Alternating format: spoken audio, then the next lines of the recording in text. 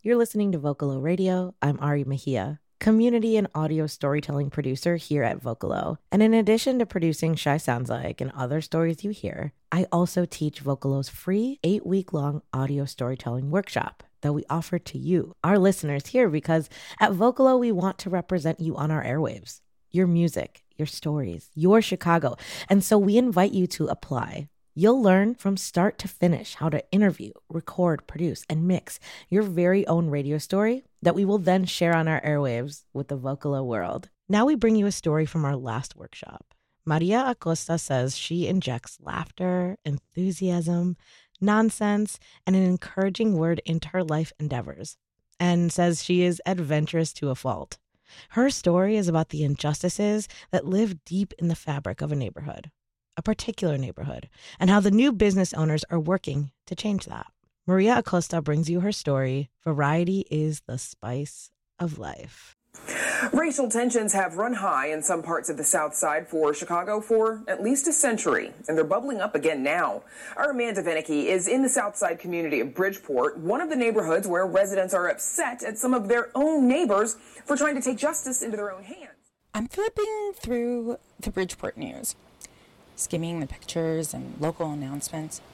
I can't remember when I was told not to go south of Roosevelt or west of Western. It was like 20 years ago. I attempt to fold the fitted sheet. I wave goodbye to Ginger, pull the door in to get out. The wind is sweeping the sidewalk with litter and dead leaves. I'm at my door. Did I leave the TV on? Then it comes to me. That's right. I used a rental agent when I first moved to Chicago. In one action, I grab the basket, walk in, booty bump the door behind me, and walk up the stairs.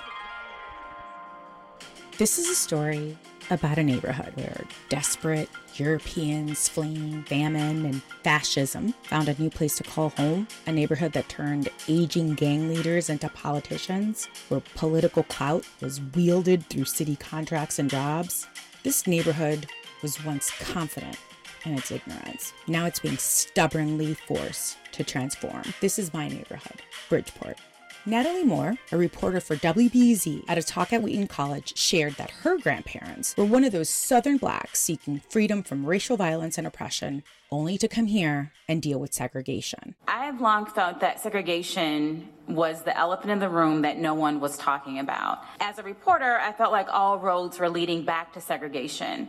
Whether we're talking about violence, economic development, affordable housing, public housing, this is the issue. And for so long, elected officials in Chicago have treated segregation as if it is something that they have no idea how it came about. So in 2014, I moved to Bridgeport. I did see fellow Latinos, but none that looked like me. See, I'm more of a Celia Cruz Cuban. Years later, on a bus, I see Black women moving boxes into a storefront. The next day, a salmon pink and green apple jacket with an AKA insignia is hanging in the window. I smiled and felt so proud. Since then, I've seen other Black-owned small businesses come to Bridgeport, as well as the racial violence, smashing windows, defacing murals. But you know what? I hadn't heard anything about that Greek Life store. Roshonda Dixon is the owner of Fraternizing with Sorority. Get it? Fraternizing, fraternity with sorority. It's an exclusive boutique for the Divine Nine. Roshonda is amazing. She's soft-spoken, but so creative. I met her in her office in the back of the store. So it actually started when I was initiated in 2010. I have 105 line sisters, and we always needed something. Anything and everything that can be personalized and customized. I have probably over 200 products, to be honest.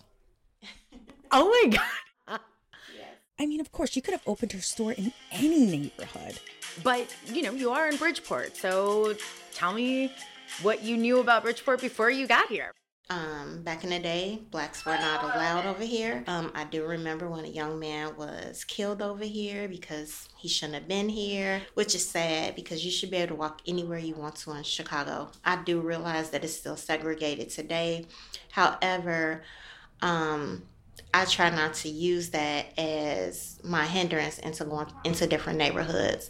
When I came to Bridgeport, I was a little skeptical at first. I was welcomed at first, and then I had one gentleman that started slashing my tires. All right, we can all agree that there's a difference with needing to use like Fix-A-Flat and needing to replace an entire tire.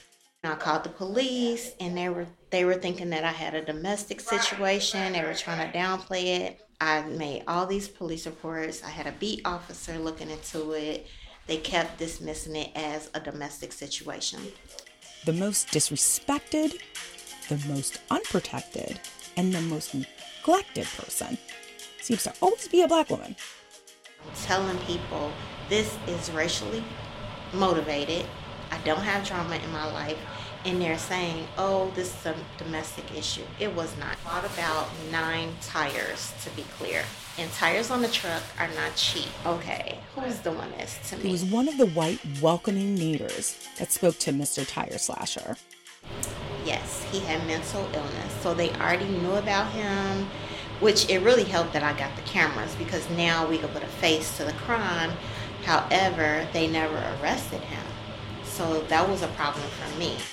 But wait, the kicker, it wasn't the beat officer who was gaslighting her. It was the 911 operator. So if he can slash my tires with this, it was a knife, who's to say he wouldn't have gotten me? I mean, who's to say it wouldn't have progressed? Because sometimes people, they get angry and, you know, it's like, oh, well, I could just get her next. And that's real. Living in these Black bodies, you just find yourself negotiating and evaluating. The inequality is just baked in. But white people are stepping up. Folks that understand they didn't entirely earn their privilege. So they use that to stand in the gap against anti-Blackness. A lot of my neighbors were coming in saying, congratulations, we're so happy that you didn't leave the neighborhood. My neighbors that knew what happened to me, you know, they kept telling me to stay. So, you know, it turned out okay.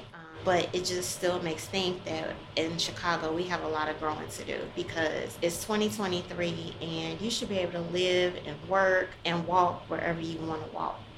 As long as you're not bothering anybody, I don't see the problem with you going into different neighborhoods. White people, defined or perceived, will never be racism free. No matter how many Black family members, Black friends, Black coworkers, or cookouts you've been to, you remain accountable to constantly find ways to disrupt the racist policies and practices of spaces you control. Whiteness was created by white defined and perceived people, and it is sustained by white defined and perceived people. So I'm going to need white defined and perceived people to get comfortable with being uncomfortable. Rashonda and I, we're not going anywhere. I do appreciate how I'm starting to see a lot more Black businesses over here. The wellness center across the street, I've actually went there to get my COVID shot. So like, I'm not just like talking the talk. I'm actually going into the businesses and I'm spending my money with them as well, because I want them to know that they're needed here. Like, we need more Black businesses here. So I love it. I feel like you're going to start like a Black Business in Bridgeport alliance here soon. That would be great. That would be great. This piece was produced by me, Maria Costa, for the Winter 2023 Vocalo Storytelling Workshop. Thank you to our amazing workshop coordinators, Ari Mejia and Ariana Martinez. Special thanks to Rashonda Dixon, owner of Fraternizing with Serotique. Go check out the store, 33rd and Halsted in Bridgeport. You can find this story and more at vocalo.org.